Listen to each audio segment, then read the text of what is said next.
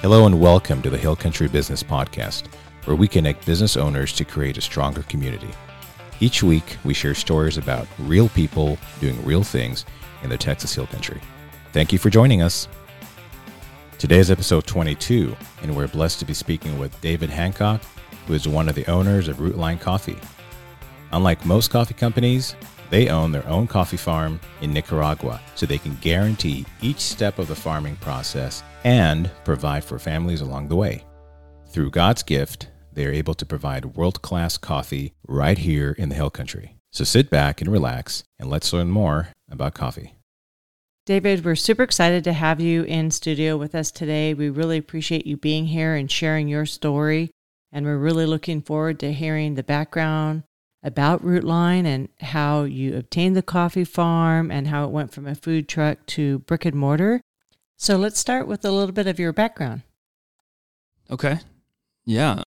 I grew up in a missionary family, was born in Paraguay, and so we've been in Central and South America and Mexico pretty much all my life. And we are pioneer missionaries, so our primary goal is to go out where there's no gospel whatsoever.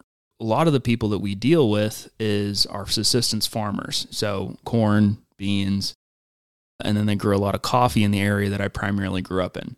But they're in like little bitty plots, so they don't really have access to the large industrial coffee and farming industry. They'll pick maybe 3 or 4 bushels of whatever crop they're doing, and then they'll sell it wholesale to a co-op. But it's usually pennies.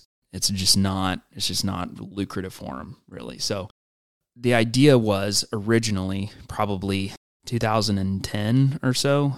When I was a kid, we had this idea of like, okay, how can we help the believers and our pastors make an income so that they can preach the gospel? Because, you know, if they're farming all the time, it's hard to get in or have them be pastors if they don't have an income. They don't have the ability to support their families because, you know, they're a lot of times they're choosing between like, I got to tend my field and then I got to be a pastor, right? So we were just trying to think through that. We thought of an idea of like a co-op, like a kind of a Christian co-op. All of the believers kind of compile, and we're able to export it to the United States, where the majority of the money is made in that arena, right? So that was the original idea that we had for kind of ministry and business kind of combined, and the ministry owning companies that were able to support the ministry. These are 2011 or 2012. We flew down to Nicaragua for the first time to visit. And then I had heard that the Nicaraguan coffee had won the Cup of Excellence, which is the Specialty Coffee Association top tier coffee of the world. Oh, wow. Right. And I was like, wow, Nicaragua, I'd never known about that. And so we tried some really fantastic coffee there. And so my original, like I was the first one that kind of, you know, set out into the wind, like, oh, we should do the coffee farm here. Like, let's do coffee in Nicaragua because it has such great coffee. I had done some like cursory research into that. I was probably 16 years old at this time, and realized it was incredibly difficult to purchase land in Nicaragua as Americans, or, you know, especially as a ministry. Own land? Yeah. Or is it like Mexico where you have the 99-year lease? Yeah. You can own land. It's very, very hard. They just don't want to sell it because... Yeah, it's just because we're Americans and we're an American company, because they didn't want that kind of interaction between Americans, because they're a communist country. So they're not receptive to Americans, and they're not receptive to the gospel very much. Gotcha. You know, so we got established. We started doing indigenous work in Nicaragua probably about a year later, in 2013. So we've actually now been in Nicaragua 10 years this year. Oh, wow. Which is... Yeah, that's long. I actually just thought of that. Huh? That's a long time. In 2017, though, this lady named Christy Morrow, and y'all have met her, mm-hmm. She had a dream about walking on a field and with these like bush trees she had never seen before, and kind of a hill there and this stuff. And she was like, man, this doesn't feel like a normal dream, all that kind of stuff. And my brother had just come back from Nicaragua. He was really excited. He was like, hey, I want to go look at this coffee farm. Like, Dad, let us go look at it. Let's go look at it. And I was like, yeah, maybe years late down the road and, all that kind of stuff. And Christy overheard this because she was over at our house just kind of visiting. She was like, can I come to Nicaragua? I want to come. And so my brother was like, yeah, sure. Show up. Let's go. And he had no expectations of anything. So go out, look at the farm. And she was like, I want to buy this farm for y'all. I want to give the money to get this farm. And, my dad is over here like, I know what it's like in these countries. This is a massive ministry liability because, like, if you do things wrong in business, especially in these countries, they will rake you over the coals. Your ministry's gone. Everything's done. Oh, wow. It's dangerous on a ministry level for us because, like, we're there for the gospel. We're not there just to make money. And so it's got to be God if it's going to happen. It's seeming like, okay, this is what the Lord wants for us to do. It was a buyer's market during that time period. And Christy was like, I don't think I can sell my houses for the amount of money that I know we need to get the house for. So the Lord actually told her what to sell the houses for.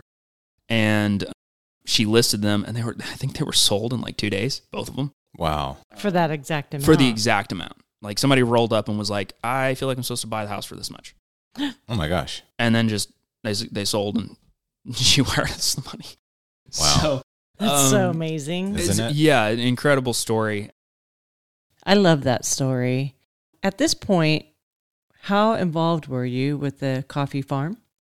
I was not very involved at this point. I had the original like seed idea of potentially doing it, but that's that's about as good as farting in the wind, And so they started stumbling along and realizing that farming is pretty difficult, especially if you're going to do specialty coffee. And there legitimately, there's no way that we would have this farm without the grace of God. Obviously, starting like this, you ran into some challenges. Can you talk about a few of those? Yeah. So here's one. We didn't have enough money to save our farm from a particular disease called rust. It's a rust? Yeah, it's kind of I don't know if it's exactly a fungus or a parasite, but it attaches to the leaves of coffee plants and it burns through and it looks like rust. It looks like it's kind of a reddish color and it kills and decimates entire farms. And you have to spray everything with chemicals or else it's not going to, your entire farm is done for the next 5 years. Wow. So you have to replant everything and get everything back. So it's very dangerous. And so we asked the Lord to protect our farm. We were like, hey, this is yours. What do we do? We don't have the money to to save the farm. This is in your hands. There was a farm next to us who had sprayed with chemicals. They did everything, but the rust still decimated the farm. No more than a person's width trail in between our farm. The disease touched our leaf and died. Like, it just touched it and disappeared. You'd see our farm, who is perfectly fine, and their farm, which is completely dead. We have a picture of it, and it's completely decimated. And we didn't spray it at all. We didn't put any chemicals on it. We didn't do anything. We just didn't have the money. That's one of those challenges that, you're stumbling along, and you got to trust in God, and it works out. He protected the farm. Yeah. Are there certain requirements to grow specialty coffee versus regular coffee? The farm designations here in the States are not on flat ground. There aren't fences between them, not roads between them. More a lot rolling of times, hills, or it's the side of a mountain essentially, right? So it's like, we're growing at 4,200 feet above sea level, and it's just this big hill. And is that how coffee is supposed to be grown? Specialty coffee, yeah, you want it at a higher elevation. Really? It's very particular. You can have low growing coffee, and the trees are very large, but the quality of coffee is a lot lower in general. So like, is the soil different, higher? Is that why? Yeah, soil's different. Also, all fruit when grown at higher elevations sweeter, which is a fascinating thing. And then we've had bumper crops almost every single year. What's a bumper crop? Yeah, so first year they were like, you're going to get 15,000 pounds of coffee. And we were like, okay, yeah, they're 15,000 pounds. We got like 36. A lot of coffee on top of it. And they were like, there's no reason that this farm should be producing this much coffee. Our expert farmers that we were able to hire and go up there and start working on the farm and developing it for us, they're like, there's no reason this farm should be producing the kind of quality coffee that it's producing and the... Almost triple the amount. Yeah. It's just absurd. And it's stayed pretty steady at that yield up until this coming harvest. I'm going to be receiving 36,000 pounds in the next 3 weeks. Next harvest, 65 or 70,000 pounds. From the same farm. This is just fresh crop? Yeah, we've been planting trees consistently every single year. And so it just takes 2 or 3 years for them to start producing fruit. What's the lifespan of a coffee tree? If you prune them consistently, so you let them grow up and then you chop them and you let them rest and not completely, you don't just keep stripping all the fruit all the time. Yeah. It's somewhere between 7 to 10 years. If you properly tend to it, it can even extend longer than that. I wonder if the trees would last longer since they're not getting sprayed with a bunch of chemicals. It's possible. Yeah, because we use all organic practices on our farm, so we don't put chemicals on anything. Would you mind taking a couple of minutes and explaining your form of organic farming? We recycle the red cherry husk and kind of help turn that into fertilizer. It's a really high-end organic fertilizer that we cycle into. We get it from Mexico and get it shipped in. And we use a natural kind of pesticide that goes onto the leaves it's not chemical based. It's natural chemicals from different kinds of plants. Again, it's the name pronounces escapes me. It's not artificial, made in a lab. Yeah, it's not radon. It's it's yummy. What's in that coffee bean? Yeah, yummy. My liver is hurting me though. Yeah, it's nothing crazy like that. But we're not certified organic or anything like that either. It's so expensive to go through that whole process when you can just do it. To be certified organic, that you got to jump through all these hoops that are not very organic. Right. Yeah, it's just not a very good system for cleanliness and quality and making sure the process is as high quality as possible. I don't know why it's built like that, but it is. Yeah, it's probably for money. Yeah, it's just fascinating to me why. You mentioned hoops that weren't very organic. Can you explain that? They have special kind of approved chemicals and things that you have to put on them, and they control the kinds of fence posts that you have. There's all kinds of stuff that's in there. And fence posts. What does yeah, that have to do with anything? Yeah, it doesn't make any sense. Basically, you have to buy all this stuff from a certified, approved and certified supplier that's in the system and all that stuff. So yeah. To wreck it. I mean, even like family farms here in the States, just as an example, family farms here in the States, you can have a grass-fed farm with no chemicals or pesticides or anything on them, but they can't be certified organic, one, because it's like $10,000 to $15,000 for the application or something like that to get certified. And then you have to get checked every single month on whether or not you're following all those certifications. You have to track massively all of the products that are coming from that. Even though some of those regulations are good, it's really made to, if you can impose that on the masses or just make it unaffordable for the little guy, then the behemoth businesses out there, the big box ones, they could do that. For them, it's a drop in the bucket, right? They just raise their product by another $1 and voila, right? But for a smaller operation, that could be the difference of being in business or not being in business. That's not just in the States. That's pretty much everywhere. There's farming and there's industry. Yeah. Especially in Nicaragua, we quickly found out how corrupt the system is overall. Child labor is in almost every specialty coffee farm. So if they claim specialty coffee, if they don't own the farm, there's no way they can guarantee that they don't have child labor on the farm. They can claim they do, but wow, really? It's really sad. Everywhere that we've gone in these countries, there's kids picking coffee with their mom and their dad, just because of the way that the payment system works for collecting coffee. It's by the bushel, and so the faster you can pick and fill that bushel and walk it down there and dump it out, you get paid for that, and you come back and you fill them up, right? We have a different system of payment based off of quality of the actual cherries themselves, and we're not here to just buy bushel. Like we're going to pay you for the time you come out here. We're going to pay you for the bushel. We have a specialized system. My brother's really the one that kind of worked that system out to make sure that all of our farmers are paid minimum 48% above the national minimum wage. And that's our seasonal pickers. Our full-time staff are paid quite a bit higher than that.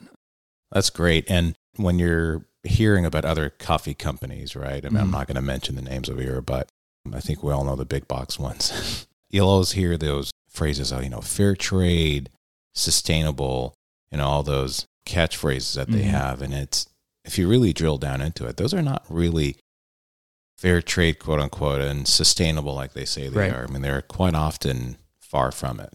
I hesitate to necessarily pick on a company overall, because if you're going to be in the coffee industry, it's like I said previous, it's very difficult to own your own farm. Like it's so far for us, it's a God miracle that we even have it. I think a lot of those tags are attempts at fixing the issue, but because it's so gatekept by a lot of the in-country hardcore companies, a borderline criminal. Yeah. They'll pay off the right people and make sure it's all, part of the quote unquote co-op. Monopoly. Yeah, essentially. And so this is why a lot of people actually don't like us very much, because we're kind of disrupting the industry. You're not trying to put the other guys out of business. No. You're just doing it right. I mean, yeah. We're not trying to kill anybody or exactly, or destroy their companies or anything like that. I think there's a lot of coffee companies that stand for really great things, and all power to them. That's great. We just have the opportunity to understand how the system works and do our best to do it right. Just an example of the kind of issues that we're dealing with is we tried to pay our farmers more than 48% above the national minimum wage there, but we were told by our in-country make it happen man. It was like, listen, you're endangering these farmers' lives if you go higher. If you go higher, then other farmers will start to kill the farmers that are consistently working with us. They can't or won't live up to that kind of standard. Yeah, exactly. So they'll either try to destroy our farm, they will kill the farmers, they'll burn their houses. It's really dangerous. Oh, wow. We're slowly ratcheting up the standards as much as we can, just to the point where it's like, all right, we are creating a new standard, because our next goal in Nicaragua is to create our own grain processing, which is these massive machines, dry mills, and purchasing coffee from all the local farms around and doing the drying and milling and all of that. So creating our own. Will they be happier with you guys once that happens because you're buying their beans? The farms and the farmers are generally fine. It's the dry processing mills. They're the gatekeepers to the rest of the world. They're the exporters. They're the dryers. They're the millers. They're the people that control the coffee in every country. Is there usually only one or two within a country that does everybody's? There's several, but it's kind of like everywhere. If everybody kind of goes under the table and agrees to do coffee this certain way, or to produce it and dry it in this certain way, and to buy it in this certain price, everybody's going to follow it. Just an example of that is after it's been the first drying process on the farm, it's bagged and then brought to this thing called a beneficio. They dry there, and they claim that 14% of the weight is lost during that drying period. Only 7% is lost during that drying period. Oh, wow. That's interesting. So they're stealing 7% on top of all the farms. So that's part of the reason that nobody can pay their workers fairly, is because the gatekeepers are stealing 7% of all the coffee. It's basically free coffee for them to sell at 100% profit. Yeah, 100%. Do they do that even with you guys? Because you have to use them to dry? Yes. Yeah. So they're also stealing from you. Yeah, they steal from us too.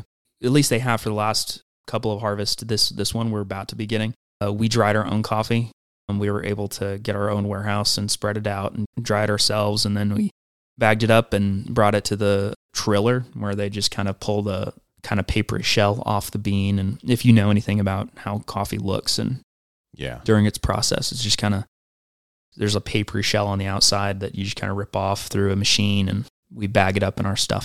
Got it. Bring it back. Yeah. Is that why you have so much more that's coming, because you're drying your own and it's not being stolen by? Yeah. Or is it because of more trees, or both? It just a solid harvest, and I don't know how much they actually steal from us or not, but I try to avoid it at all costs. Yeah. We really do want to build our own dry processing mill that we can buy at the actual dry rate and not steal from them. So that gives them 7% higher yield on their farms, essentially. Yeah. That's an entirely different industry that Rootline wants to get into and all that. So that one's going to be fun in the future. But you're not just a coffee company. No. There's so much more to that, because you sell a coffee, right? And you're using those proceeds for ministry purposes, right? Yeah, absolutely. Like I said in the beginning of the story, is like our whole goal was to have a company that produces profit to support the gospel. And my family's mentality has always been, whatever you do, do it unto the Lord. So do everything to your best of your ability. I don't like when Christians build businesses or entertainment or anything like that. It's either really cheesy or really bad, or just it's not right. It's not to top tier. We're doing everything we can to build a brand and to build a company that rivals the big boys, that, we can kind of challenge that coffee establishment everywhere. You could really tell the quality. I mean, first off, when you walk into your coffee shop, it's beautiful. Thank you. It's a completely different story, a different game than any typical coffee shop you walk into. Hey, it feels like home over here. And you have a completely different way of making coffee. You actually have those manual machines over there. Yeah. And I mean, your barista is actually breaking a sweat and making a cup of coffee, and you're like, oh, okay, great. Yeah. Or as opposed to just, hey, ding, magic, here's your cup of coffee. The process that we use is the only process I actually know. I learned from a man named Jeremy Doss, and this kind of circles back to the story of like kind of how we got started. Is I'd been kind of moving around with different businesses prior to getting involved with now Rootline, then EDG Coffee. And so I was sent to apprentice with Jeremy Doss and learn how to roast coffee at the Artistic Bean in Townsend, Tennessee. He's a really great friend of ours, and he has some of the highest quality coffee, I think, in the United States. It's fantastic. He is an artist, and he taught me how to roast coffee, the principles of roasting coffee. And so his is very different than the industry standard for roasting coffee. So I call the method we use the Doss method. I'm going to honor him in that, because he spent years trying to hone in on the exact thing that makes coffee consistent and high quality. What is that method?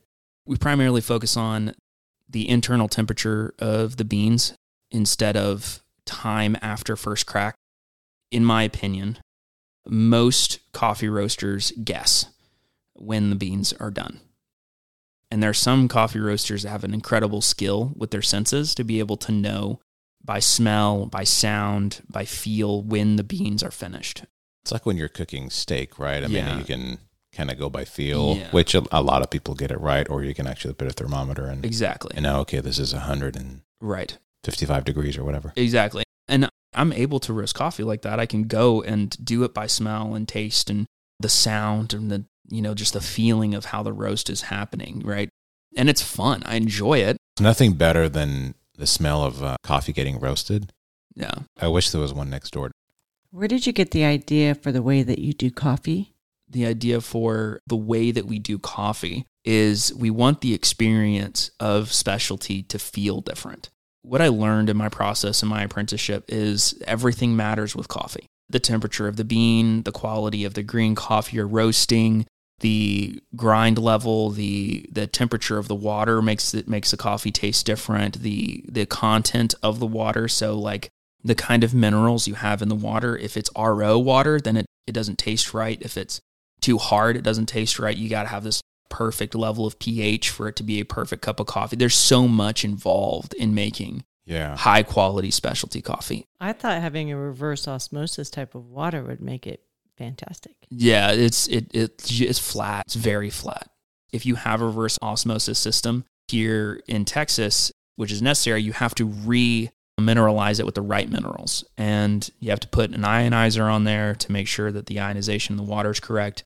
You know, the water here in Texas is just so hard. It can just destroy your machines. I love the lever pulls that you have at the store. Where did that idea come from?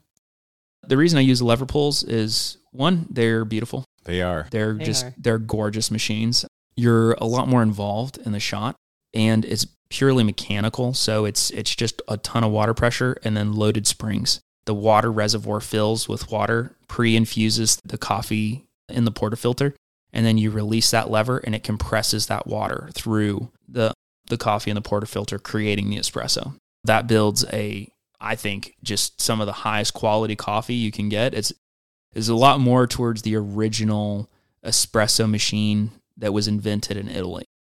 Manual stick shift. Yeah, right? very much so. It just makes incredible coffee. And not to say that there aren't semi-automatic machines that can make great coffee. If you're going to do specialty coffee and you want people to have an experience, you should just kind of do it all the way down the line. I prefer bolt action as opposed to semi-automatic. Yeah. So the lever pulls that you have then, they are heating up the water to the exact temperature for what you're doing, or? Yeah. So they're heated to the right temperature.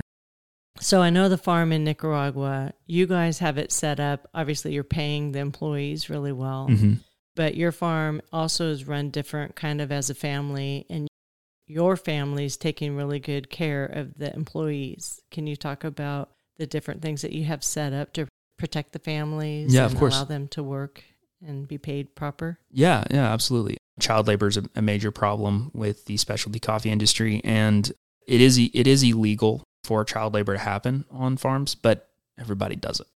What we've done is we built a daycare and a school on the property of the farm so that the moms and the families can come, bring their children, and they learn how to brush their teeth, they learn how to wash their hands, they learn how to do all kinds of life skills, that learn how to pray, all of those things, right? That allows mom and dad to drop their kids off at the little daycare, go out, pick all the coffee and everything, and then come back. We also provide sleeping quarters for the full-time farmers and for the people that got to travel. And then we do 3 meals a day with a higher than government required level of protein. They only require protein like chicken or pork or something like that once a week if you're going to be providing food. Yeah, I know, it's kind of, it's insane. When I heard that, I was like, that's the regulation. I thought you were going to tell me once a day. Yeah, they were like, this is the industry standard. And I was like, man, that's pretty sad.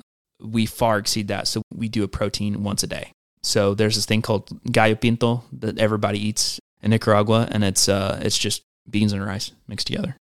I love that. Yeah, it is delicious. I do love it. It is delicious.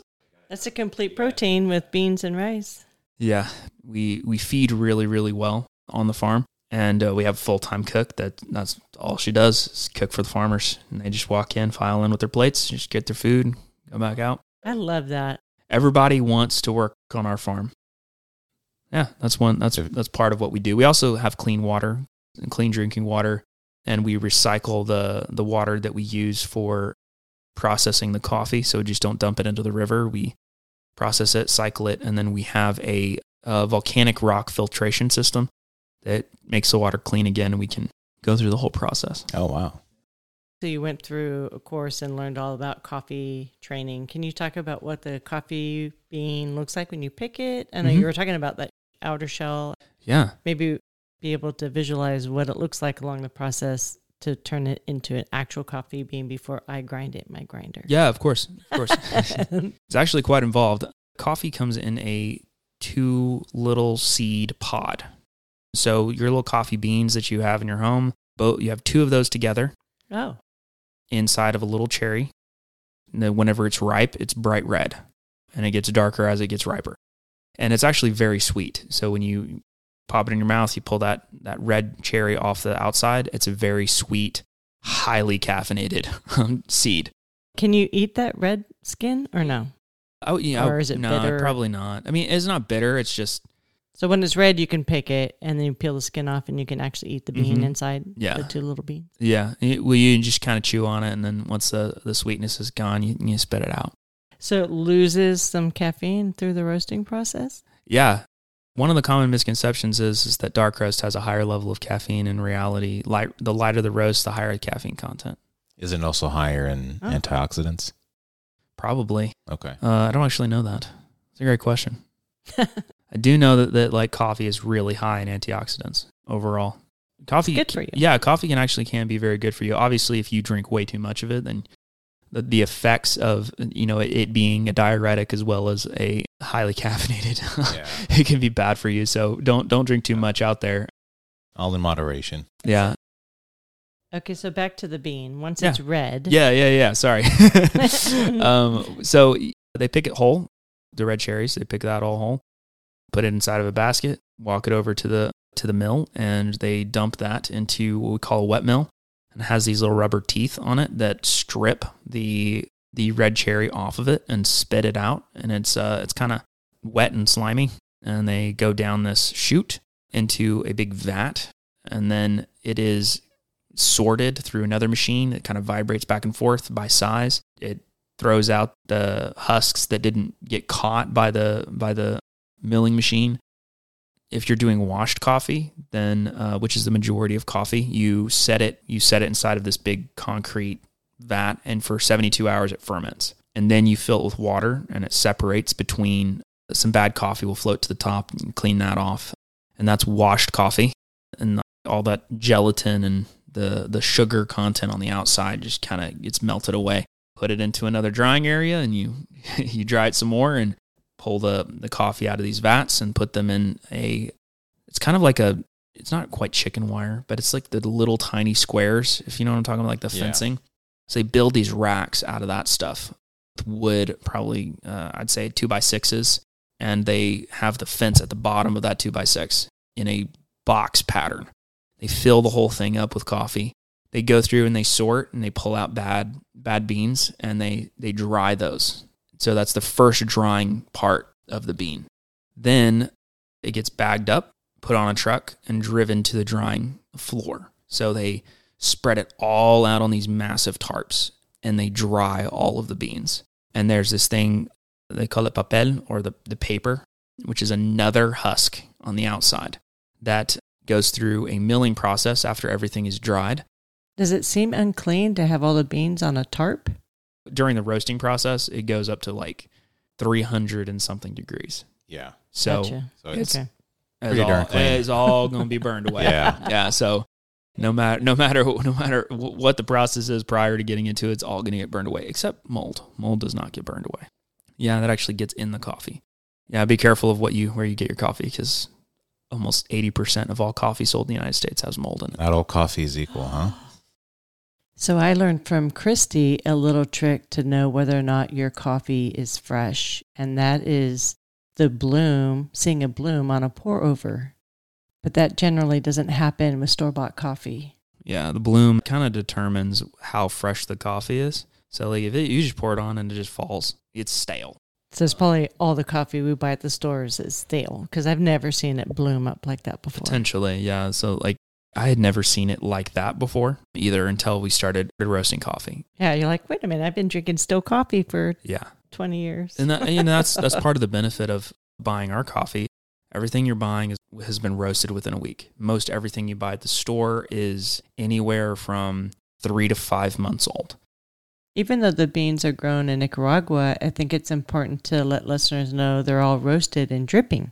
Yes. Yeah. So we have a coffee roastery that's in Dripping Springs. That was the original coffee roastery that roasts all the coffee for the coffee shop, roasts all of the local farmers market, and then the Texas market. We, just because of some health issues that my wife was dealing with, particularly because of the Texas allergens, we have another larger coffee roastery in Rapid City, South Dakota, and that's where the majority of our green coffee goes to, and that's where we'll be doing a lot of our online subscriptions. And also coming up in the coming months, we'll be doing K-Cups as well. I'm really excited about it because like all the other like single serve is just terrible. Well, I have to say, I think people that may not like coffee probably have never had really good coffee before. Most of the people who hate coffee, I've discovered, are just secret coffee snobs. They just don't like bad coffee. Yeah. And I don't blame them.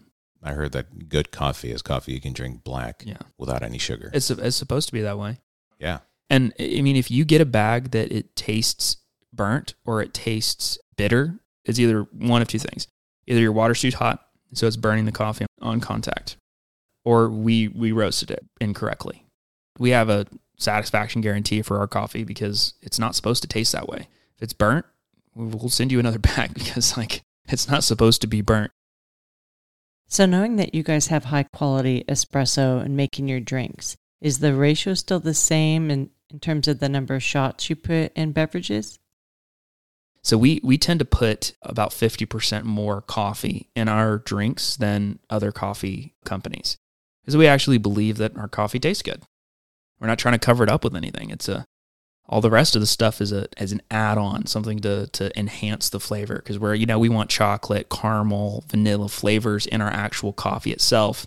And so when we put chocolate, caramel, vanilla, and those things, it's supposed to enhance that portion of. Yeah, you're not supposed to have a caramel drink. It's supposed to be coffee with caramel. Exactly. Not the other way Exactly, around. 100%. So that's one of the things that at our actual coffee shop is different is we put a lot of coffee in there. And so it kind of throws people off a little bit because they're used to, on a 20-ounce drink, only getting 3 shots of espresso in there. In our flat whites, we have 5 shots of espresso in a 20-ounce drink. And in our lattes, we have 4 shots of espresso, which is a lot. Yeah. People are like, oh, man, I don't want that much coffee. I'm like, just get a smaller drink. Sure. It'll taste the same because our ratios are consistent all the way from the bottom all the way to the top so that all of our drinks taste the same from an 8-ounce cup all the way through to a 20-ounce cup.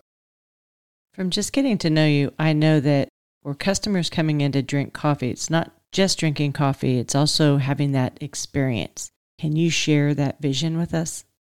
Yeah. My ultimate dream goal is you walking in and seeing those machines down that line. And you can watch us make the coffee and build the experience and the comfort of the actual shop and the ambience and kind of the spirit of the building where you can really just have peace there and enjoy good coffee, enjoy good conversation. That environment is what I wanted to create. And so far it looks like it's working. David, can you share with us your website if people want to order online or join a coffee club? Yeah, rootlinecoffee.com. If you have it on subscription, it'll just show up to your door. It's all going to be within 3 or 4 days of being roasted. Super fresh. And the holidays are coming up, so on this Build Your Box, are you going to be doing anything that's kind of gifty-like? Yeah, so we have the Christmas blend, and we also have seasonal blend that is not on here yet. The Christmas blend is something that comes around every year for that holiday season. It's very limited. We sell a lot of Christmas blend during that time period. And then we have seasonal that is going to be every season of the year. You'll have 2 different options during Christmas time. And then you'll have a spring blend and you'll have a summer blend and then you'll have a fall blend and you'll have a winter blend.